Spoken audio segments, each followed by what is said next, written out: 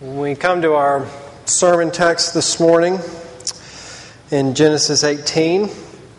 I have the whole passage printed for you in your worship folder. We're going to look at the whole chapter, some big themes in it, but it is a long chapter. And so I wanted you to have the whole thing in front of you so that you can see it, but I'm just going to pick up and read from verse 19 and go through, verse 9 and go through the end of the chapter just to try to, since it's so long, to help us stay with it and pay attention to what we have here. So this is Genesis 18. I'll start reading in verse 9. This is God's Word. They said to him, I'm doing this because I need to tell you what is happening so you don't pick up in the middle of the narrative.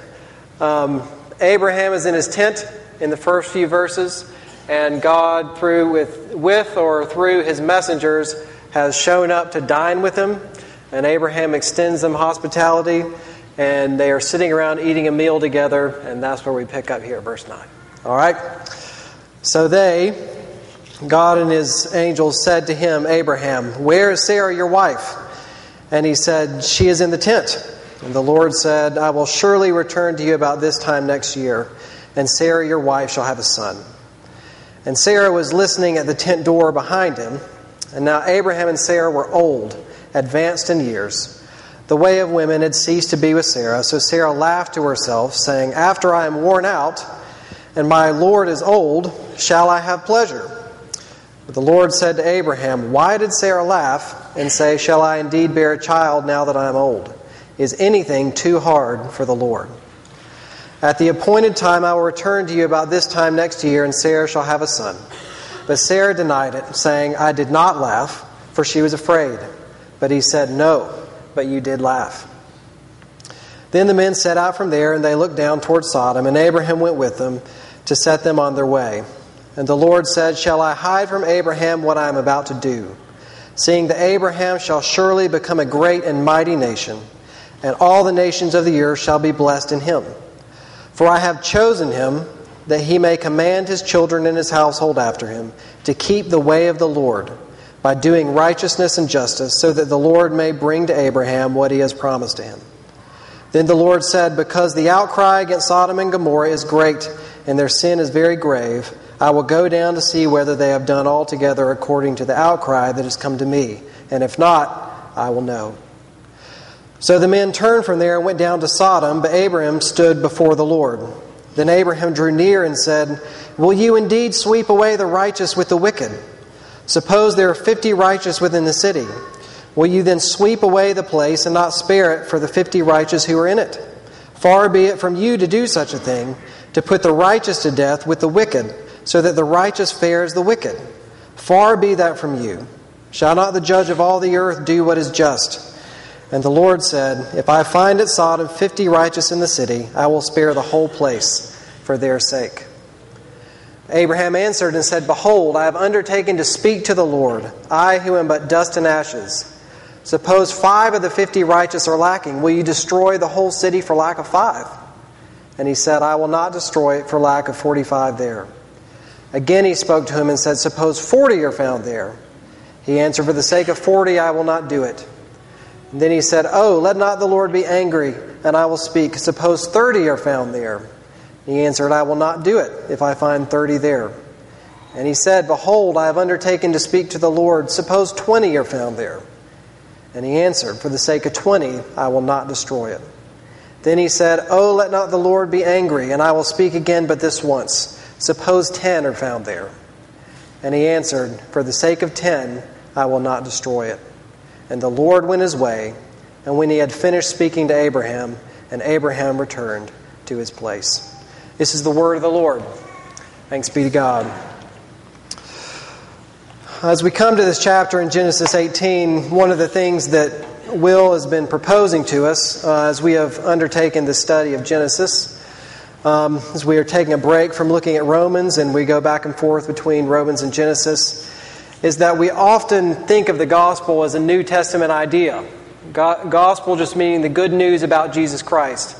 And it's easy to think about that in terms of the New Testament because Jesus doesn't explicitly come on the scene until the New Testament. But when we actually dig into the New Testament, it says, like in Galatians 3:8, that God preached the gospel to Abraham beforehand.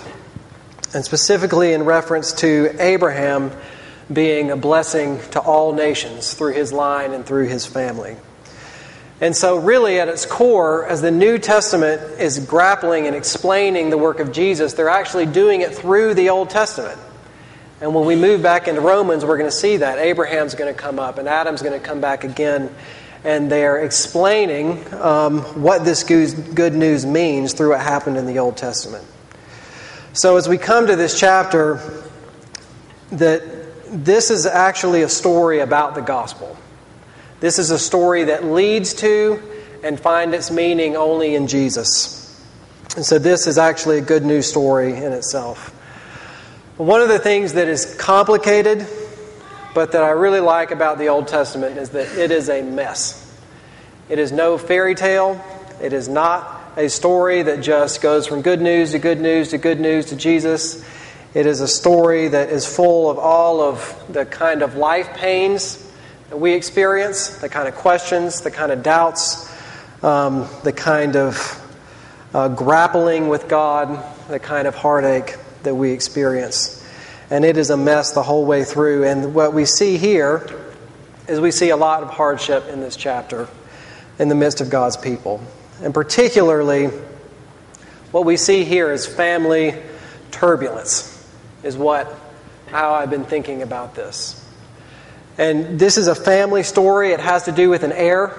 As these visitors come and they're talking to Abraham and Sarah, promising that there will be a son, an heir that is going to turn into a people through which that God will bless all nations. It is about educating children. And it is about, if you'll notice in verse 19, as God is telling Abraham why He's chosen him, this word He says for choosing is very particular. It's not just a dispassionate choosing, like you there, you go and do this. But it is a very intimate word, like I have known Abraham. God has taken Abraham into Himself. He's bound Abraham's destiny with His own destiny in the choosing.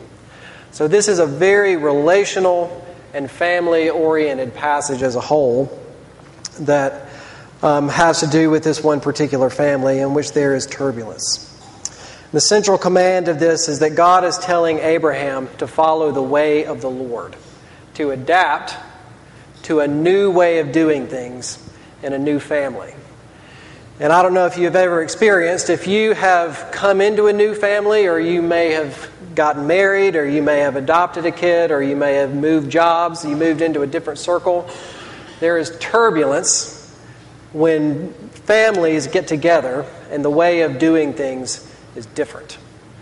Laura and I were just thinking about this week as we were kind of reminiscing about when we first got married and what that was like meshing our two families together. And it was not without turbulence in the beginning. In particular, Lauren came over to hang out with my family, and she remembered sitting on the couch shortly after meeting my parents and siblings and looking around, and nobody was speaking. It was quiet. Somebody was reading, somebody was watching TV, somebody was knitting, all just sitting around in the living room, and it is quiet. And her first thought is, somebody is not happy here with somebody. Like, there has got to be tension in this room for everybody to be sitting there and not talking. But as it turns out, that's just the way that we are in our peculiarities. That one of the ways that we enjoy each other is just to sit and to be together, and there's no social pressure. If you don't have anything to say, you don't say it.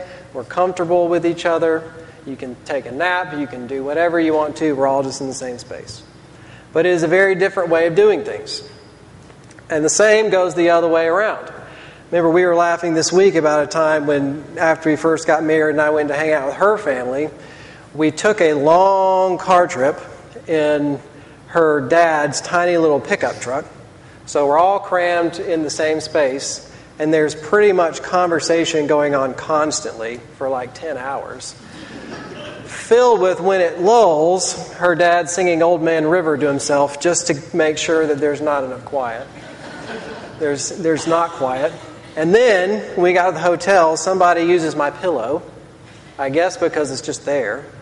And then somebody accidentally uses my toothbrush. I guess because it's there as well. Her family is wonderful. They have a different way of doing things. And there's turbulence when you put two families together who have different ways of doing things. It is hard to adapt to a new way. And what I want to propose here is that this is a passage where Abraham is being educated into a new way. He has been brought into a new family where the way of operating is different, where God's behavior is mysterious, and it is not without turbulence along the way. So we want to go through here and just look at how Abraham is being educated in this new way. And I think that's what God wants for us as well, as we are Abraham's children, to teach us his ways so that we would listen to him here, that we also might learn. And we're going to do it by just the forecast forward. First, we're going to look at God's calling. That's what is the way that he has called how Abraham to be. What is God's character? And then what is God's conclusion to the whole story? That's where we're going. So let's turn first to God's character. And I'm going to talk about the first verses, especially with Sarah here, in a little bit. But I want to skip down into verses, particularly 17 through 19, where Abraham is walking with God, and God, in speaking to himself, actually in a very particular and profound way, he says explicitly what Abraham and his family is called to do. This is the calling, this is the way of the Lord that God's people, all who are descended by Abraham by faith, how they're supposed to be. And let's look at that. So they're going, and the Lord said, "Shall I hide from Abraham what I am about to do, seeing that Abraham shall surely become a great and mighty nation, and all the nations of the earth shall be blessed in him. For I have chosen him, that he may command his children and his household after him to keep the way of the Lord, by doing righteousness and justice, so that the Lord may bring Abraham what he has promised him." And so we see here, there is a lot. We could spend an entire sermon on just all the phrases in this verse. That he keeps having these phrases that are tacking on that are really loaded. But I just want to draw your attention here that there's a purpose to what Abraham's being chosen or brought into God's family. And that is to bless all nations by doing and teaching righteousness and justice. There's a purpose to it. There's a calling. That Abraham being chosen and called by God to be close to him and in relationship with him, that's not the end of the story. It's not just for Abraham's own sake. He's not just saved out of whatever situation he's in.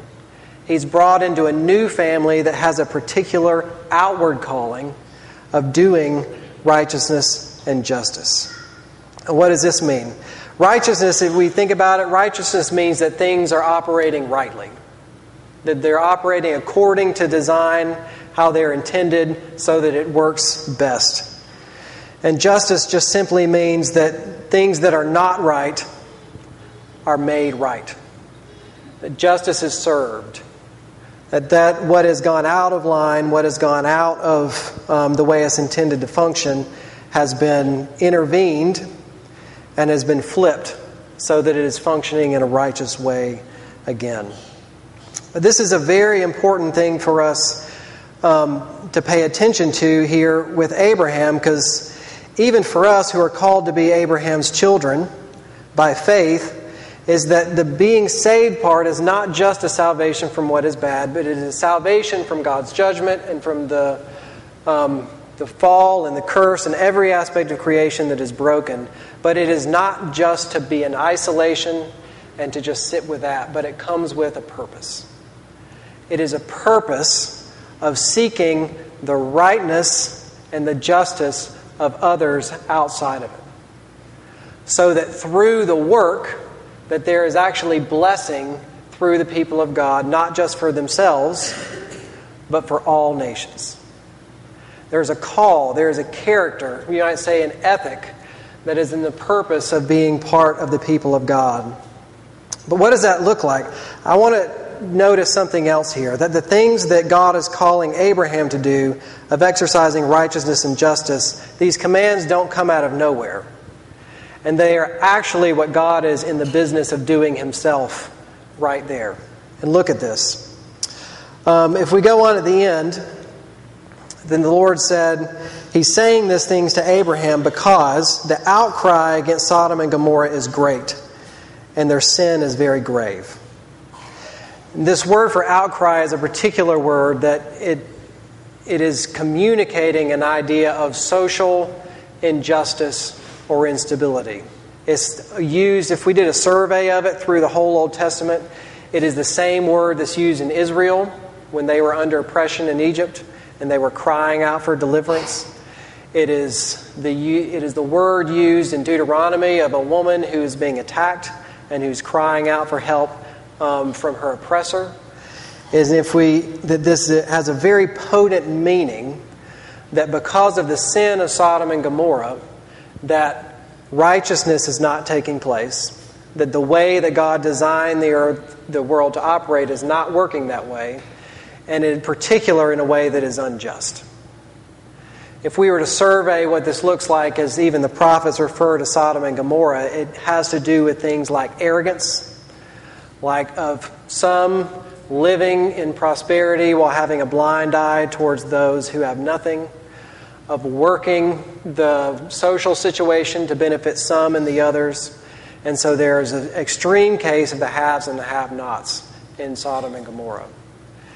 But what God does is that God hears the cry of Sodom and Gomorrah, and He moves. He comes down, He pays attention to it, and He moves in order to bring justice, in order to set the situation right again. So what we have here is a command to Abraham to do righteousness and justice wherever it may be found. But what the command is a mirroring of what God is doing Himself. He is calling Abraham to imitate, and all of Abraham's children after him, to imitate the work of God by doing righteousness and justice. And this takes us all the way back to the very beginning of this whole biblical story, even in Genesis chapter 1.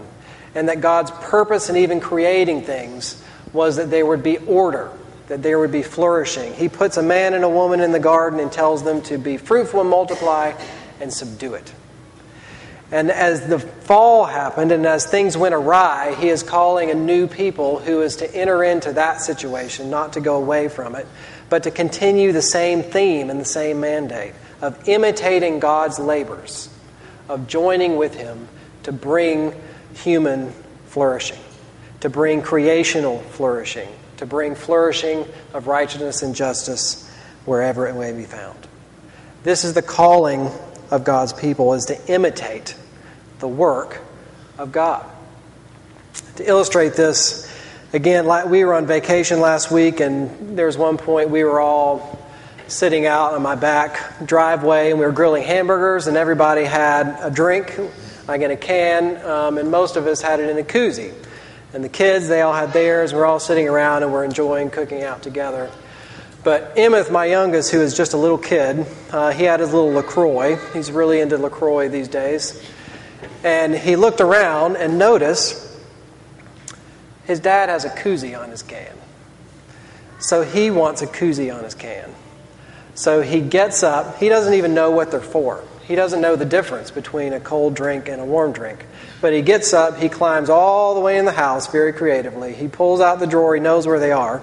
And he pulled out a koozie and came down and put his can in the koozie so that he could be like the other ones. Why did he do this? Did he understand the ins and outs? Absolutely not. But he wanted to do what his daddy does.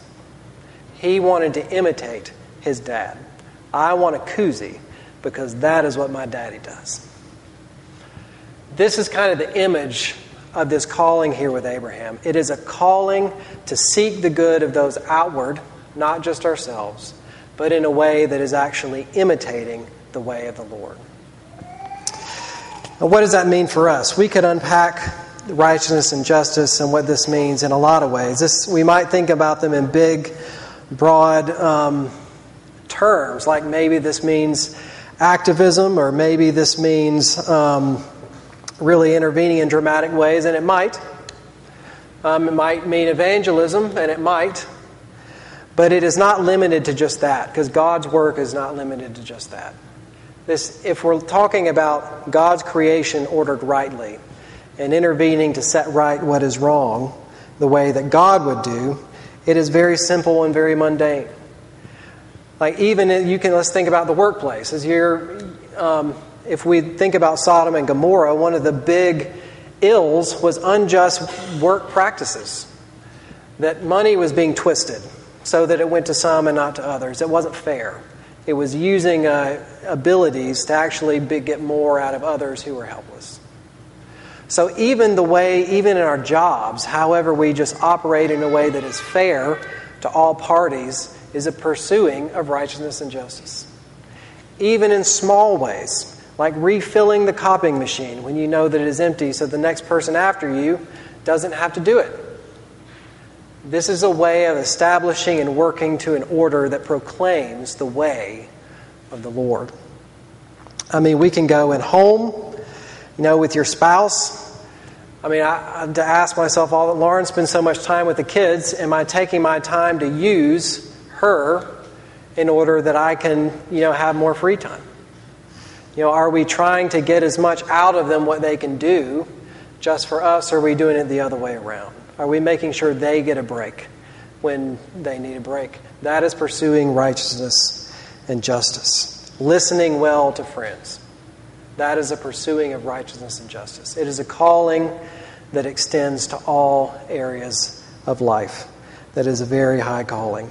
And I think we can just ask ourselves these two questions. Is wherever we might find ourselves, how did God design this to function?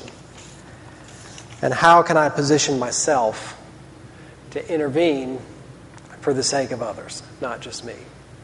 That is the calling of Abraham, and that is the calling of all of his children. Let's briefly move on. Once we look at that and we can say that's great, that's the calling, but when we get that down into real life, it is not quite so simple as that. That sounds a little bit idealistic, like we just do it and it works and everything is roses. But I think one of the problems that Abraham is grappling with in this story is not just the what he is called to do, but is the who question.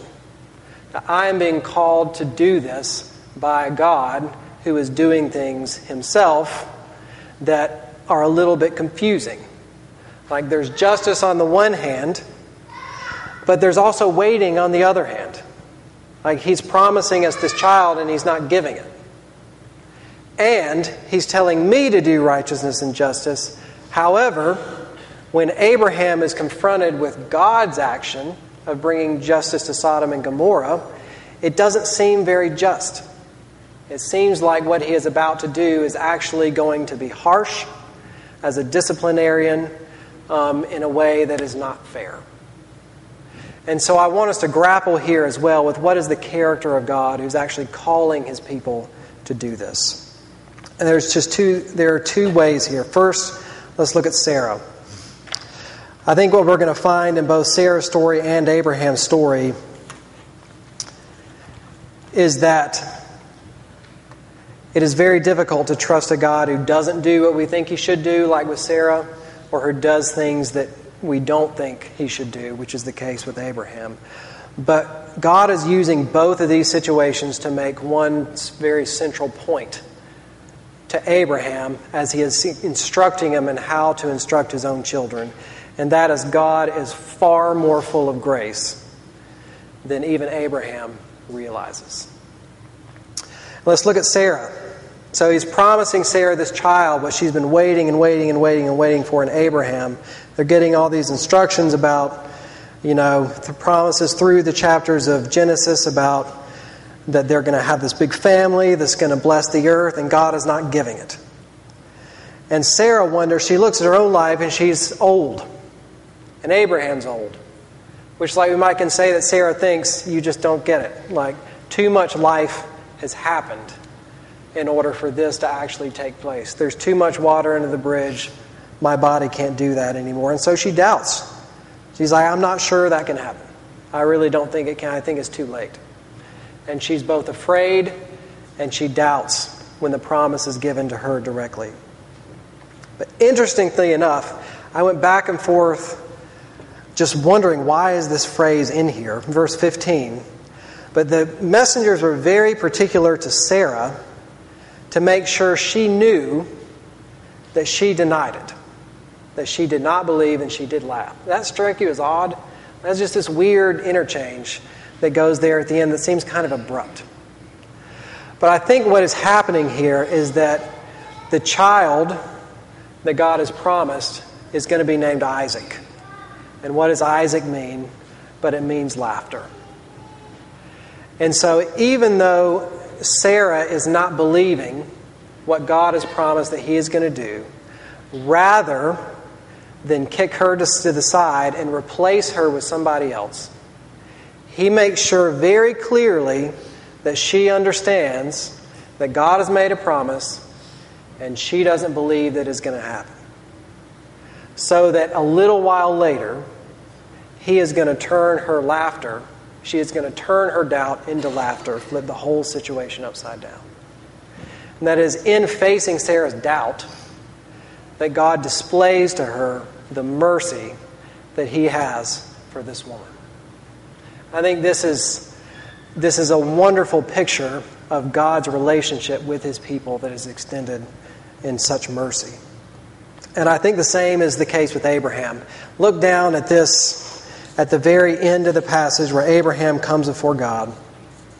He's walking with God, and God is telling him to do righteousness and justice, that He's about to intervene on behalf of the ones crying out around Sodom and Gomorrah. But he knows that God is about to do something that is a little bit questionable. And that God hears this outcry and He is about to pour out a very high level of judgment on this city. In some ways, he knows that he anticipates that God is about to wipe this people out. And that causes problems for Abraham. And he wonders, is God going to do what is right? Is He really so bent on getting rid of these wicked that He is going to just sweep away the righteous with the wicked? And I wonder if you've ever struggled with this with God, about the things that He does, particularly His judgment. That maybe we picture God as vindictive, that He is bent on discipline, He is bent on eradicating sin and evil wherever it may be, and that is just the main thing He focuses His attention on. Maybe His final judgment. That these things are very, very difficult to grapple our minds around, that they're fair. And Abraham is the exact same. So Abraham goes to God and he says, he starts to make a bargain with Him. He says, I'm not sure this is fair, that you are going to destroy the city, because what if there are righteous people there? But in the middle of Abraham's struggle and coming to God with his struggle, what God shows him is something that's very surprising. And that is, Abraham starts to bargain like he's going to make a deal with God that is going to be more righteous than what God is going to do. But what does God do? He doesn't enter into a bargain with Abraham. Instead, every step of the way, He actually moves backwards than what you would expect from making a deal. Abraham says 50 people, and God says, okay. Abraham says 45 people, and God says, okay. And you can almost feel in this narrative that, like, Abraham is getting more and more thoughtful as this goes down. Like, who is this God that I'm dealing with? Who is He? And in a very dramatic way, God is proving and educating Abraham that He is far more gracious in His intentions than Abraham thinks. Abraham thinks he's more righteous than God. And God invites that in. And He turns his opinion upside down and shows God His own character. The God who is calling Abraham and his people to act and to enter into the world, though he is often confusing, is a God who is abundant in mercy. His goal is not just vindication, but it is a wonderful display of working both justice and extending mercy, of letting those go that even don't deserve it. That's the character of God. God's character is full of mercy. And that brings us to the end. That brings us to the end of the narrative.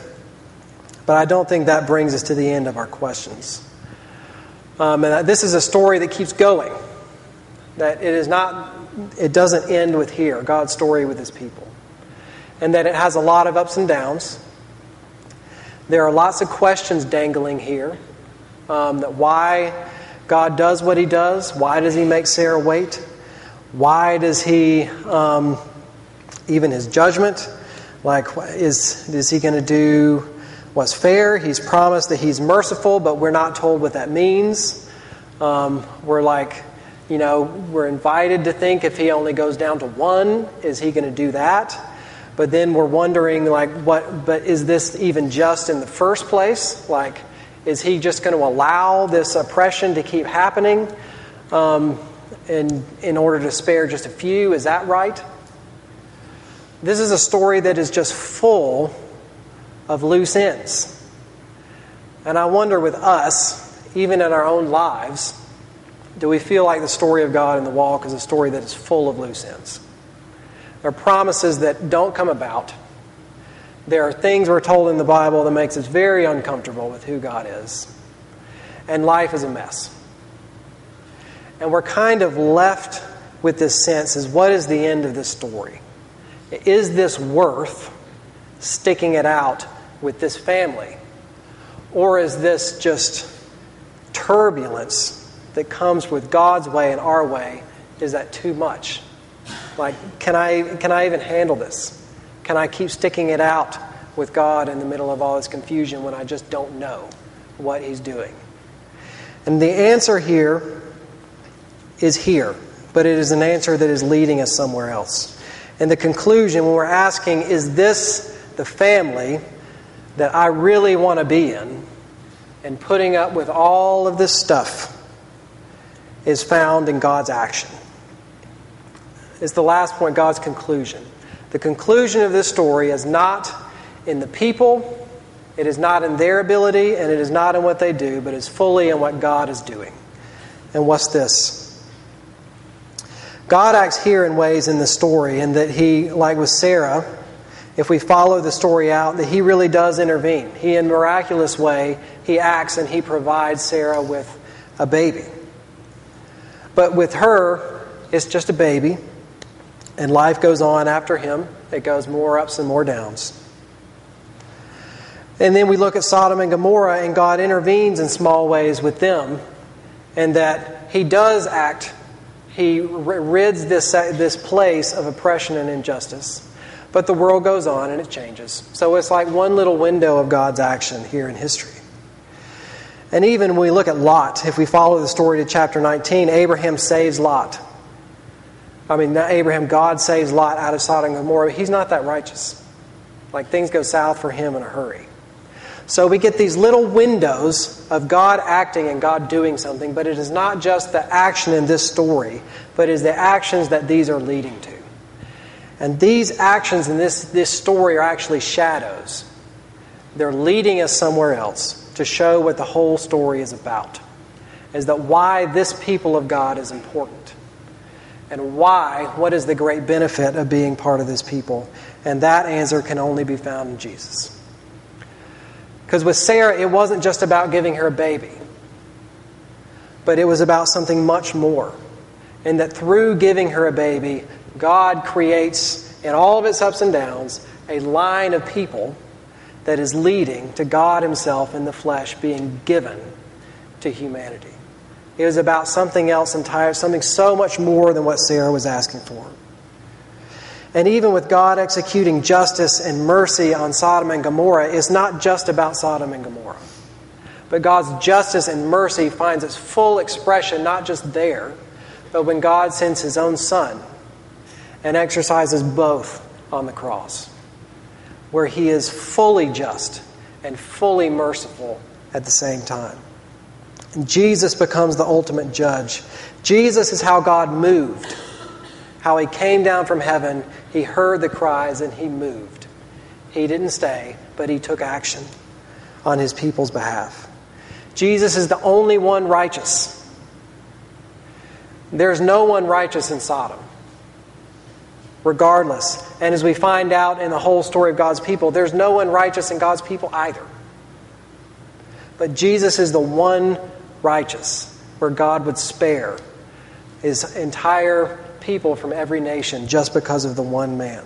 Jesus is the perfect intercessor who pleads on behalf of the wicked before God, not just as like Abraham, but as a member of the Trinity in itself. It is Jesus how God would bless all nations. He would bring all nations and connect them to the flourishing that is in him. Because of this is a story that is leading to a place where Jesus comes on the scene and says, I am the way, I am the truth, and I am the life. The story of God is a story that is leading towards Jesus. And it is because of Jesus that the work of the people of God, we can say that this work is not in vain.